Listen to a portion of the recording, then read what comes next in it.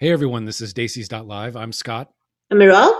And I'm sure, yeah. We're going to review some Bollywood series and maybe talk a little news. And then we're going to dive in to Shoria and Inoki and get into some advocacy. But Maral, why don't you tell us?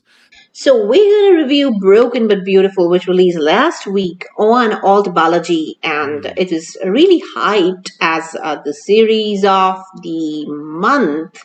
We're going to talk about it. Sonia Ratti and Siddharth Shukla. Siddharth Shukla, of course, the winner of the Big Boss last season. A very big guy, huge fan following. All the fans waiting for his cinematic release, and this was, of course, a big one for him. Then we will review Family Man season 2. Right. And of course, the quintessential Manoj Bajpayee, which everybody has been waiting for a very, very, very long time. And we were very excited about it. We were waiting for this one for a very long time. And we're going to review that one too. And then, of course, we had in our studio earlier today the fandom from the panel from the fandom of Shoria Inoki Kahani, and today they were discussing the taboo around professor-student relationships, teacher-student relationships, and romantic relationships. And they spoke about how we need to break the taboo and how these relationships need to come mainstream. And we'll talk more about it in a bit, but let's first get started with the Broken But Beautiful. Scott, over to you. Okay, well, I did not watch Broken But Beautiful, but I hear a little birdie told me that Shreya did. So, Maral, did you watch Broken But Beautiful? I did. Okay, so give us in 2 or 3 sentences, what's this basic story? Well, it's a story about this girl called what's her name, Rumi, and Agastya, the guy. And Agastya is this theater artist, and the girl, she's they kind of have a relationship where the girl is kind of using him because she's in love with somebody else, and they kind of get into this comfortable relationship. They really are not in a relationship, and they're kind of using each other because they're in this comfort zone. And then a guy falls in love with her, crazy love with her, and just when he's about to propose to her, the original guy comes and gets her. And then things just go crazy for the original guy. So it's just that story of how the original guy falls out of love with her, and she realizes it too late that she's in love with him. And when she comes back, the guy's totally out of love with her. So it's a classic love triangle story.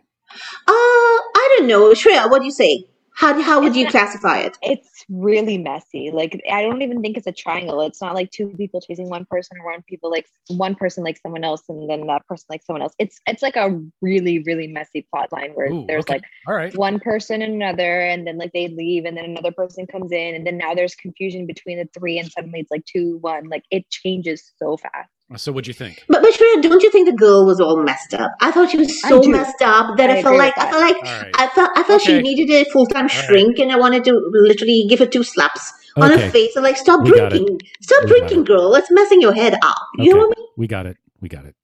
Shreya, what'd you think? I kind of agree with Maral. I think the characters are all really messy. Like, each one. Like, so as she mentions, Agastya is not only a theater director, but he's alcoholic.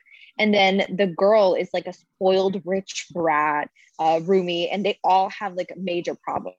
Like, she likes this other guy, and then all of a sudden, like, just as she's about to get married to this one, the first one comes back in or something. Like the story does get really, really messy. And I think there's so much of like, who do I actually like? Like, do I actually want him? Do I not want him? Does she want me? Does she want him? Like, everybody is so confused throughout the whole movie.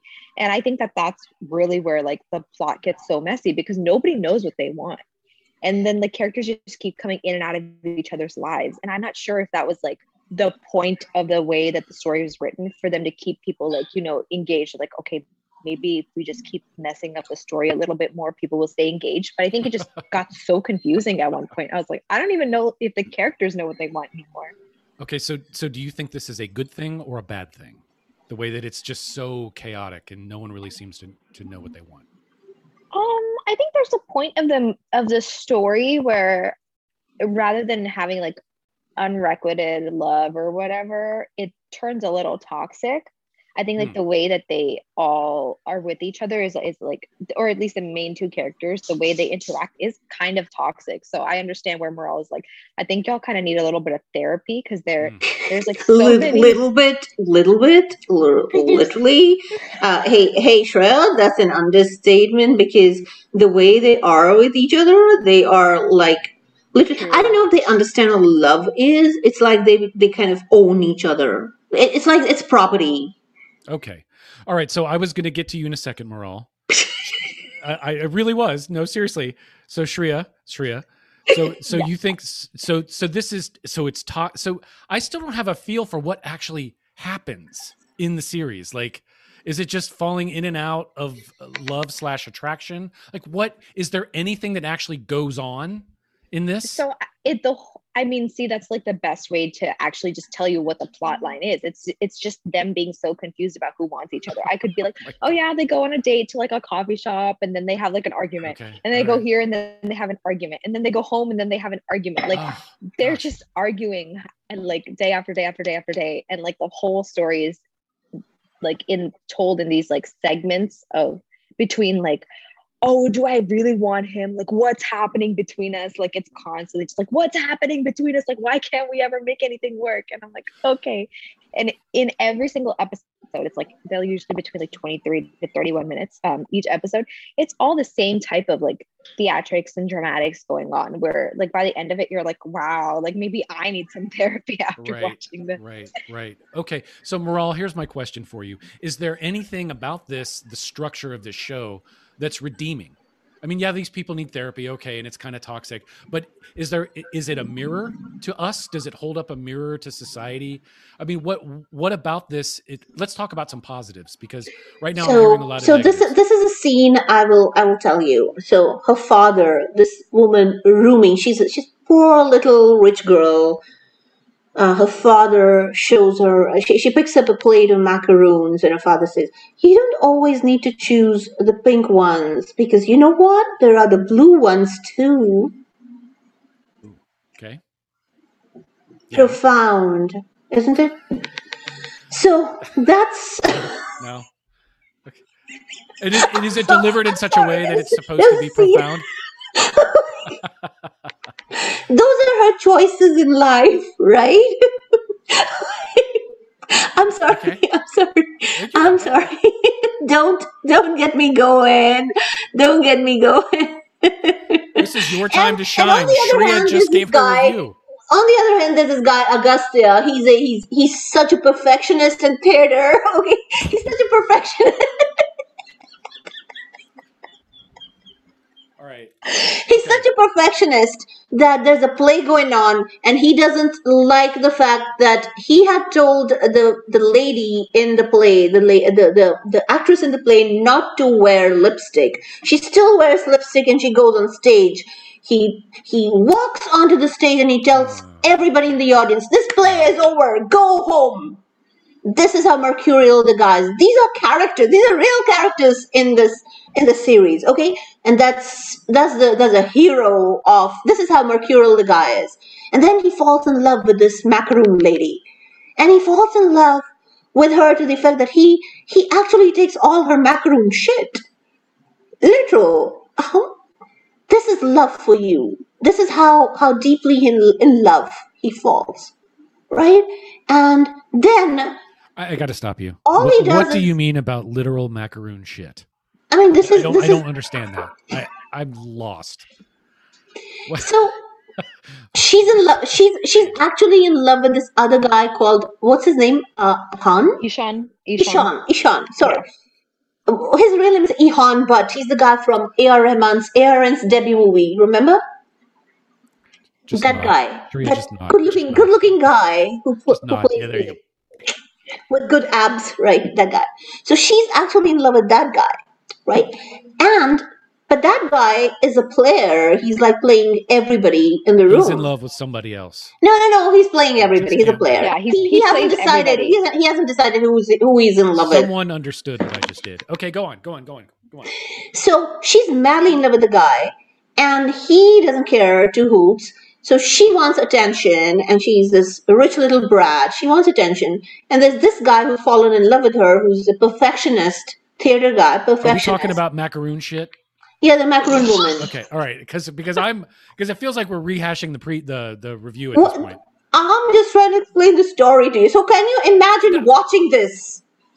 No, I can't. That's why I asked about macaroon shit, because you said he took all of our macaroon shit. I mean, at this point, I'm trying to find what I'm trying to tell you is the guy who couldn't take lipstick he didn't want on an actress is actually tolerating this woman. He falls in love with this woman, and he's tolerating her now. But she's tolerating him, keep in mind, because she's in love with this guy who just does not care about her. Okay, doesn't care. And he's like, time out for a second. It sounds like I think it's too complicated for Scott. No, it's not. So you can only imagine how complicated it was for us when we were watching it, because half the time we didn't know who was in love with who and who was sleeping with who, right? Okay. All right. So I have a feeling that this is either extremely... And who was throwing up on who? Jesus. Oh my God. It's either really badly written or someone made a specific attempt to try to reflect who we are in this very complicated, weird, messy time. Which is it? Are you going philosophy on us? Yeah, look. This the refuge. Sure, of a I feel like I can reflect a little bit more and make the plotline seem more sane. So I think a lot of it is about this girl, because she's so rich and she has everything. She just like wants the only things that she can't have. That's at least how I saw it, right? Yeah, she wants this guy who doesn't want anything to do with her, because she can literally have everything else. Like it's daddy's money. Like daddy can literally buy everything for her. So, all her biggest decisions in a day are like, oh, should I eat the blue macaroon or the pink macaroon? Like this girl doesn't have very many decisions in her life that she has to make. And so when this guy who doesn't want her comes along, she's like, oh my God, he's the one I have to have. And like, she makes it her like life. And then this other dude who comes along, she's kind of like, okay, yeah, maybe I'll tolerate him. But then the minute the first guy comes back, she like drops the second guy immediately. And then it's just like a back and forth. So I think it's like the story is only interesting if you focus on it from her perspective, because she's the one who's playing like tug of war between these people. Whereas like the perfectionist guy, now he's just worried about being a perfectionist and being an alcoholic at the same time. And the other dude couldn't really care less about whatever's happening. So the story is only interesting if you focus on it from the girl's perspective. And the reason I think it's so hard to relate is because like I personally do not have the money in my life to just be like, do I eat the blue macaroons or the pink macaroons? Like I'm a little more stressed about things other than like, oh, does he like me or does he like me not, Right. But I think like if you are in a different tax bracket in life, like maybe this is the show for you. Wow, interesting. Okay. So let me just get a little serious about it. I think more than that, it's about him. So honestly, I think from his perspective, it's about he falls in love with this girl, and he knows she's in love with the other guy. So he tries to become like the other guy. He tries his best to become like the other guy, and he fails because she still goes to the other guy. And then he becomes unavailable to her, and she wants to be with what is not available to her. And she comes back to him, and then by then the process of falling out of love with her has been so intense for him that he just cannot go back to her. He just cannot go back to her. And that is a big thing for her, because this is one person she cannot get. So is this a yes, a no, a stay away from? It is complicated. Let's just put it. If you want to watch it, your relationship with this story is going to be so complicated that we cannot define it. Yeah. Okay. Interesting. Shreya, what do you think? Stay away? Yes. No. The settings and like the characters are already very pretty. It's nice to look at. Yeah. So if you have some brain cells to waste. All right. Well, I don't know if I'm sorry I missed this or not. Hi, I'm Priyadarshini, and you're watching me on Desis.live.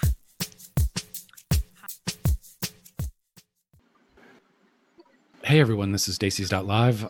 This is Scott, and I am back here with Maral and Shreya. We just got done having a discussion. Let's just put it that way. Having a discussion about Broken But Beautiful. Really difficult to say yay or nay. A lot of mixed emotions about this show, which I think from one perspective is a good thing, right? There's something to be said about the neat and tidy, easy. We have an easy resolution and everyone's either satisfied or dissatisfied, but something that stirs up, there's something to be said about that. That has value. So maybe take a look. I don't know. But then we're going to move on to something that's a little less complicated. It's a lot more straightforward. And I'm talking about, of course, The Family Man Season 2. Now, Shreya, you did not see that. Is that correct? Oh my God. And Maral, you did see it, correct? Of course. All Wouldn't right, so- miss it I for feel the like I missed everything. world. Oh, that's okay. Now I'm going to give the premise, and then I want to hear your review, Maral. So the premise is for anyone who's been living under a rock. No, but for anyone who hasn't seen Family Man or The Family Man, Manoj Bajpayee stars as a member of a counter-terrorism unit called TASK, and they battle all kinds of bad guys trying to do bad things in India. In this season, we have a holdover from season 1, and we have a new Tamil rebel, right? A Tamil freedom fighter / rebel / terrorist. Sabu. I'm sorry? Subu. What's that? His name, Subu. Well, Bhaskaran. there's also Raji, right? There's Raji. Raji, yeah, the girl. So there are several people involved in this, and it involves just classic. It's kind of almost like cop work, right? It's classic counterterrorism, tracking down the bad guys, putting together clues, losing a few people along the way. It's brilliantly acted. It's exciting. It's well paced. It's a very interesting show. Morale. And I thought the last episode was just. Please talk about the last episode because episode 9 was brilliant. Morale, what'd you think? I actually loved it. Loved it. You know why? So I love Shrikant as a character. I love it because there's this common man feel to this guy. He's not James Bond, but he's smart as hell, right? And he's got the chops. And just because of this, the way he uses his brain and his entire, acumen to really do what he does, and the way he balances his home and his work, and this entire package is so phenomenally. He's so us at times. You know what I mean? So I loved it. There's this spycraft element of it, then there's the bureaucracy element of it, and then the family dynamics. So if you put all of that together, I just love what this entire show, this entire series brings. Then of course this realistic Tamil Tigers element with its ISIS in the background, this Sri Lanka, China, the subcontinent politics, which is real again. Yes. Nothing about that politics was imaginary. This is real foreign policy dynamics, right? So this wasn't written just because it was real foreign policy It didn't dynamics. have This made is up what countries. There wasn't some country like there was nothing made up here. This is real. Pakistan or some Totally. made up. So this was like you put 24, then you took like you take 24, you take Homeland, then you put you just take a lot of James Bond in it, but you don't put a James Bondish character. You put a common man with a lot of brain and a lot of acumen there, and you just kind of mix it all up, and you come up with a thriller where a person like you with intelligence just amazingly is a protagonist here, and I absolutely love it. Yeah. I thought it was. I agree with you. From start to finish, it was well done. It was well crafted. Manoj, the acting was excellent across the board. I mean, when he picks up a gun, he's picked up a gun. His body moves. Yeah, no, absolutely. There's a real control, a real physicality to the way he acts, and it's not like big, it's not like The Rock, It's not like some former wrestler, that kind of No, physicality. no. It's like someone who's completely in control of his or her movements. So the last episode where JK is in the hospital and he has the oxygen mask, and Shri goes and says hi to him in the hospital when they finally find him with a bullet, right? And he tells his wife, JK is a cockroach. He's not going to die. Don't worry. We'll find him.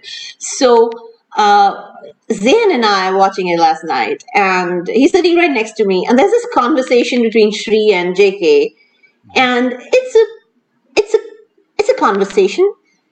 And when this conversation finishes, Zain and I look at each other, and he's like, isn't this quite like a conversation Scott, you and I would have? And I'm like, yeah. Why is that? How? Just go back to the conversation. Listen to it. It's a normal conversation that you and Zain would have. Okay. All right. I don't remember the specifics of that. What is he? Well, anyway, I remember the scene. I don't remember the words. So I'll have to go back and check that out. Go back to it. But lovely. I mean, I loved technically nothing wrong with in terms of the story, in terms of the specifics, in terms of the reality of the show, the events, the countries, the reality of the politics of the subcontinent, everything real, everything top A. Actors, oh my God, phenomenal, each one of them, and the reality of the fact that people on the task force were sympathizers of the terrorists. Reality. They were sympathizers, but they were still on the task force. They're fighting against them, which is a reality in a lot of these task forces. In a lot of police forces, you have sympathizers working against the terrorists, but it happens in these countries. It does. So this entire the plot, the writing, the thrilling, the thriller, the every aspect of it was so beautifully executed. I loved it. Okay, so there are a few things that I'd like to comment on. The first one is the daughter. What was her name? Driti. Driti gets involved. Yeah, she gets involved in an unfortunate way in Shrikant's work. And I'm not going to spoil it for anyone who hasn't seen it, but it turns out that she's for a how old is she? 13, 12, 13? 13. 13, 14. For a 13-year-old girl, she's badass. You'd think she's just she's just likes to play on her phone and flirt with boys, but she's a badass. That's number one. That was an interesting twist. The second thing is I thought Shrikant's character was funnier this season. He had me laughing more. He was funny in season 1. I'm not saying he wasn't. He was just more funny in season 2. I love his son. The dynamic between Shrikant and his son is so... it is. It's good, but he, like with all of the guys that he works with, though, he has that sort of slap, that sort of slap. It's not slapstick, but it's like grab ass. Sort of, what the hell's your problem? Giving, calling him names, making fun of him. He's very guy in that way. He's he's your classic bro. But the one thing that I think is, I don't want to say problematic, but the one part of the show that is a bit, I don't even want to say controversial, just it's not smooth, is his relationship with Suchi, his relationship with his wife. And every good spy show, every single good spy show across all cultures, one of the main messages is, if you are a good spy, you can never have normal relationships. You can never it's almost impossible to be a family man, right? And that's one of the things that this show is about, the struggle between being a good counterterrorist expert and being a dad. And he seems to do a decent job, but I mean, Suchi has other thoughts about that. Suchi thinks that he was a terrible father, terrible husband. But no, not a terrible father, a terrible husband. And I don't know. I thought she was this is going to sound really bad. It's going to sound really bad for the guy to say this, but I'm going to say it anyway.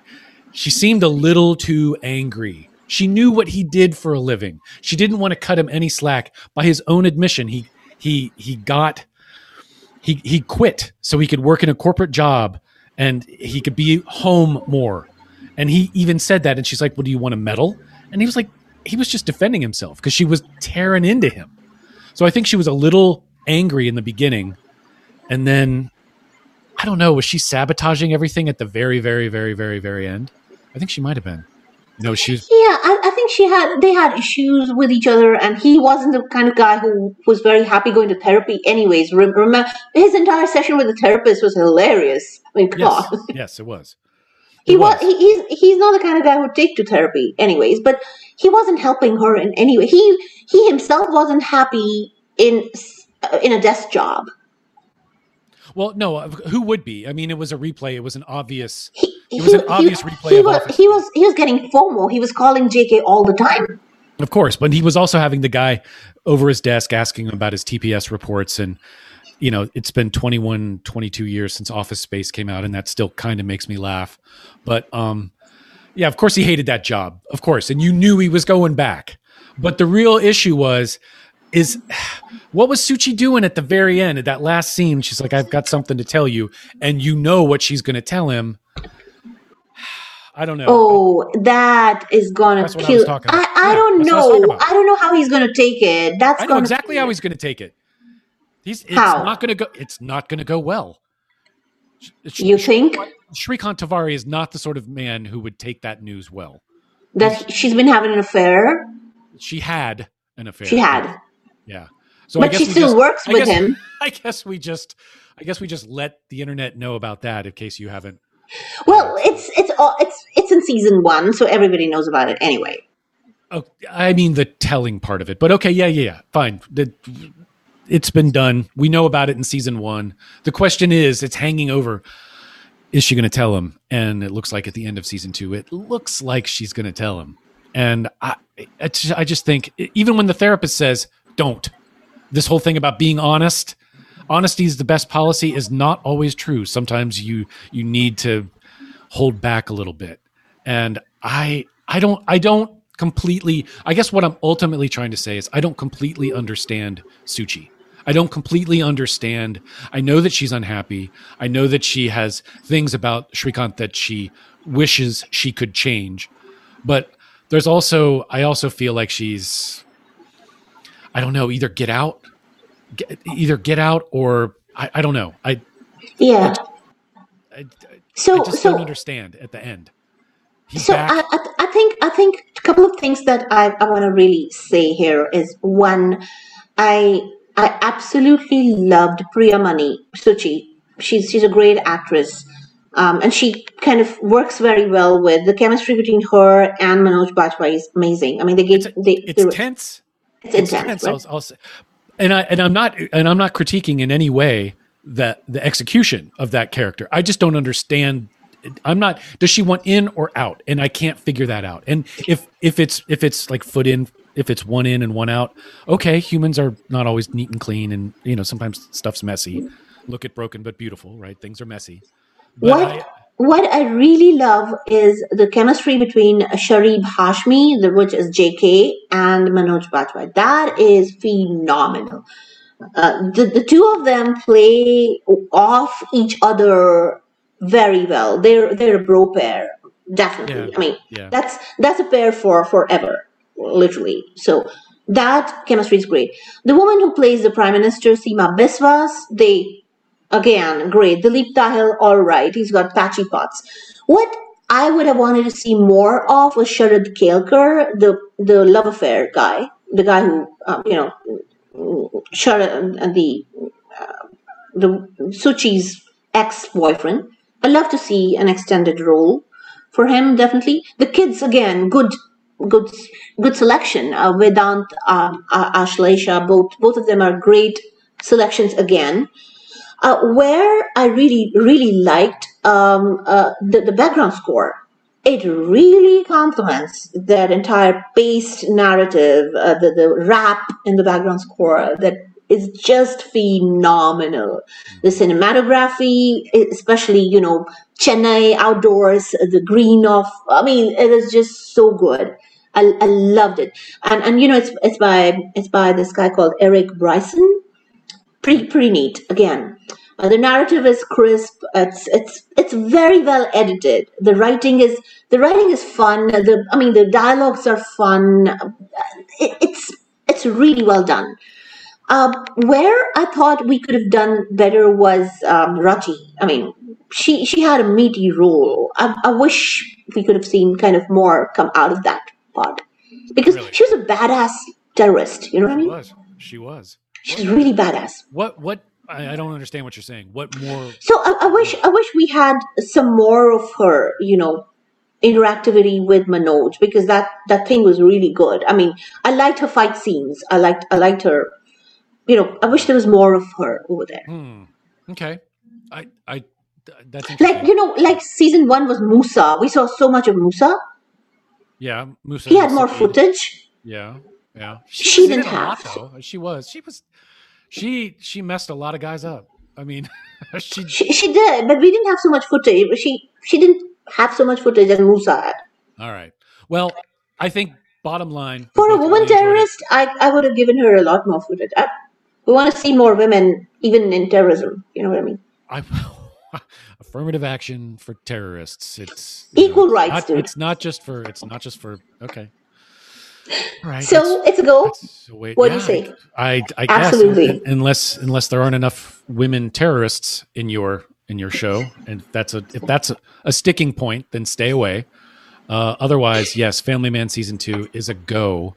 Especially that last episode when they confront Raji. That was fun. One more thing I want to say before we wrap this up and we move on to the song. One more thing. 4 languages in a show. Yeah. And switching between 4 languages. So there was Tamil, there was English, and there was Hindi, and there was switching languages. They were in the script, and that was so beautifully done. Telugu. I mean, it was so beautifully done. All these languages between all the people, and you didn't even feel it. You didn't feel that you weren't understanding. I didn't, because I had English. Raj and DK, phenomenal work. The director's phenomenal.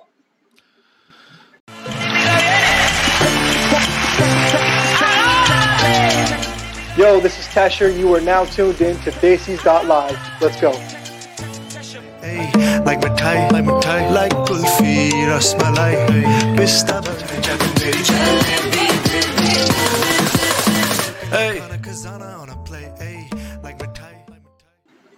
Desis.live, this is Scott, and I'm back here with Shreya and Maral, and we just got done. I almost said something really profane. We just got done supporting, praising The Family Man season 2. It was a bit frothy, but we got through it. What are we talking about now? Well, we had the ladies from the fandom of Shorinoko Kahani over, and they today talked about the taboo around teacher-student relationship, and they had a very animated discussion around it. And I wish you were here, because remember when last time we brought this up, we agreed to disagree about it, and I wish you were here because we could have done with your perspective too. But well, they had a great discussion, and that's what's happening with the story in Shorinoko right now. Their marriage news is all over their college, and Anoki is being rusticated from the college. She's been ousted by Shorya's family, and he's been sent to another city, and he doesn't know what's going on. And apparently he comes to know on Monday now that this has happened, and he's going to come back blazing all guns to save his love. So let's see what happens there. And well, that's what we have here now. And I'll play excerpts of the discussion, not the entire recording, sorry. This week we're discussing a very sensitive topic. And this topic is sensitive not only because we have a lot of disagreement in how we want to treat this topic, but because of the legal, ethical, and social impact of what we're going to discuss. On one, having said that, if the situation is unconscionable for some people, because they feel that this brings up issues of unequal power, but for some people, they feel that it is a relationship, and we need to look at any relationship on even grounds and not uneven, because the main fear associated with such relationships, or the risk of it, is that it might promote misconduct or coercion. But then if there are two consenting adults and they can take the relationship further, there could be learning and there could be an experience that the relationship can bring in a healthy way as well. But after all, if a consensual relationship is enthusiastic and there are two parties completely respectful towards each other, what is wrong with the relationship, even if the formal conduct of the relationship is between a teacher and a student? So we're here to talk a little bit more about it, and also because this emanates from the story of Shaurya and Anoki, because Shaurya was Anoki's teacher. I want to start with this entire premise that in our societies, there are certain people that we really look up to, and this comes from a lot from, how we've been brought up over centuries. When we come from a culture of education, we come from a culture of gurus, right? And I think it's that's stuck in our head when we say that gurus have a certain space in our society, in our culture, in the hierarchy of things where we come from. And we almost look upon gurus as God, right? And this was when ashrams, there's a process of attaining knowledge. And when people were born, they were sent into these big ashrams to attain knowledge. And there was this entire process. Now the process doesn't exist anymore. Your guru could be anyone. It could be a mentor. You could have hundreds of gurus. It could be your, online mentor. It could be somebody who's still in college, right? It could be somebody who's like 3 years older than you, who's teaching you math. Anybody could be your teacher, right? So that definition of guru has changed in our lives, and people who can teach you guitar is a guru. People who teaches you another language is a guru. The guy who teaches you Spanish is a guru. The guy who teaches you how to play flute is a guru. So the definitions have changed. Our lives have changed. We don't have the gurukuls where you go to anymore.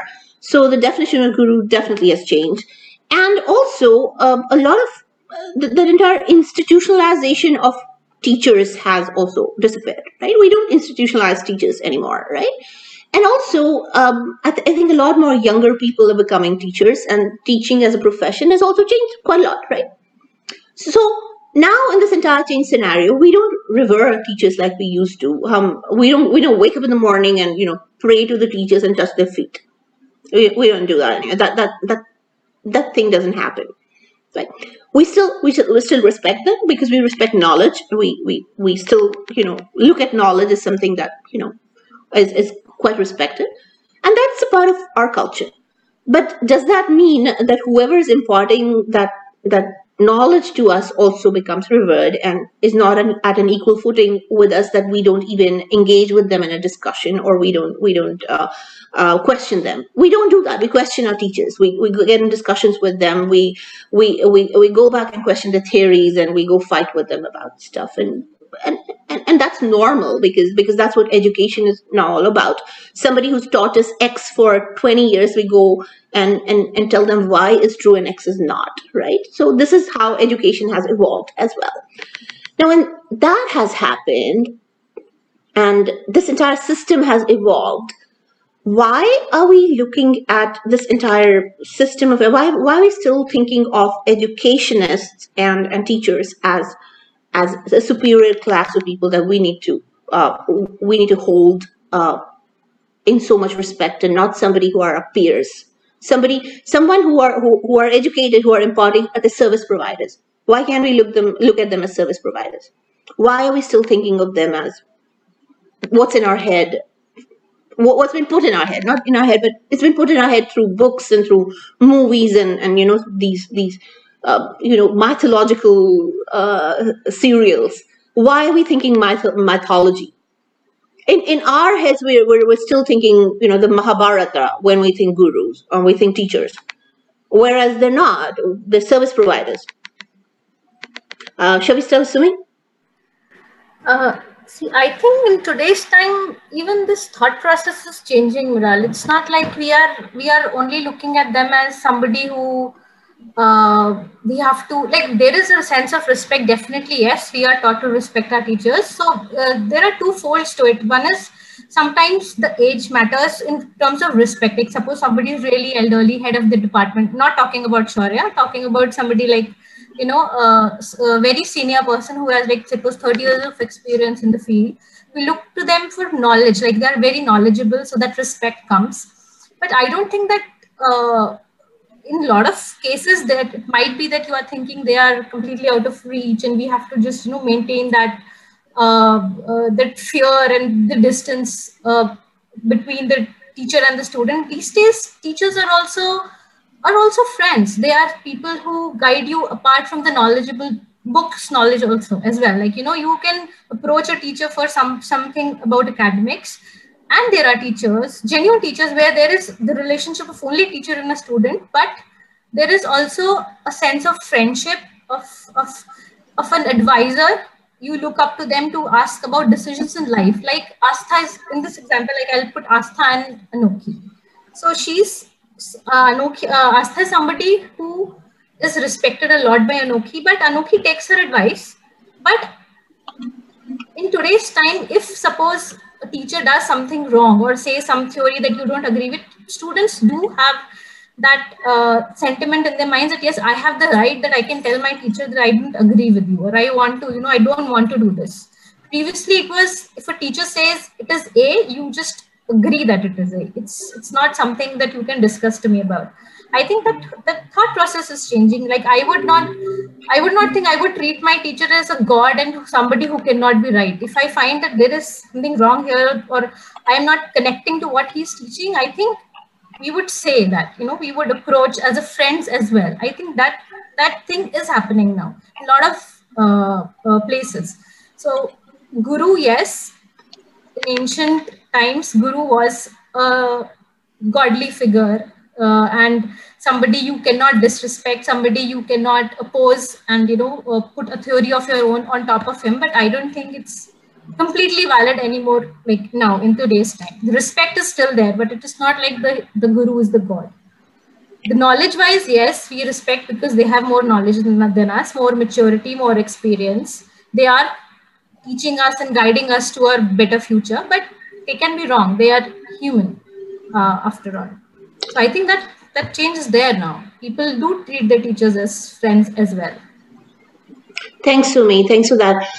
Shreya, I want to take the same question with you, but I want to add another angle to it. What culturally we didn't understand from I'm sorry, we didn't understand this culturally from the episode last night, was why were they laughing at her because she was married? Why would you laugh at a married person? Isn't marriage a respected institution? If she's married to a professor, why would I laugh at her? No. Why is it a laughing matter that she's married in the first place? And why would they make fun of her? Why would you openly make fun of somebody? I think we thought it was totally OTT. So her being laughed at and sneered at and people throwing stuff at her. It was totally OTT. No, that is OTT for sure. That was for dramatic purposes. But I get there was an insinuation before that they had a salacious affair, sleazy affair, and which resulted, like, they had a physical relationship which might have resulted in a pregnancy or something. So that was the connotation that, oh, acha, are you pregnant or something? That's why you got married in, hurry, so much hurry, because he's still his student. She's not passed out yet. So that was because even if you do it, like, I have also seen many real life examples of teacher and students marrying, but that is after, the student has passed out, and when they are no longer, a student and a teacher. Plus the cultural things. They have no proof that insinuation came from his sisters, right? Yeah. So that, because that's what I'm saying. There was a dramatization for sure, but they openly said it, that are you like in a physical relationship? Are you having an affair? They also insinuated. So that is how you got marks. That is how you got the highest mark.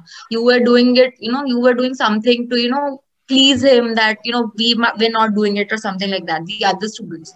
So that angle also comes in, where they're insinuating that you're asking favors and he was taking those sexual favors from you. So that was the whole point of having that conversation. So that is why it is a taboo also, because then there comes an angle of sleazy affair and salacious thing between a teacher and student also, where they have just an affair. If, for example, if Shaurya would have been a married professor, what if? Yeah. Well, that was a great discussion. And well, we all concluded that this is a taboo that we all need to work on and basically eradicate. We should not be shaming people for being in love. Okay. All right. Well, that was short but sweet. Well, short at least. And I really look forward to next week when we can talk about a few more things and maybe some other taboos brought up in Shaurya or Anokhi. Until then, I'm Scott. I'm Miral. And I'm Shreya. Thanks for listening, everyone. Talk to you next week. Bye.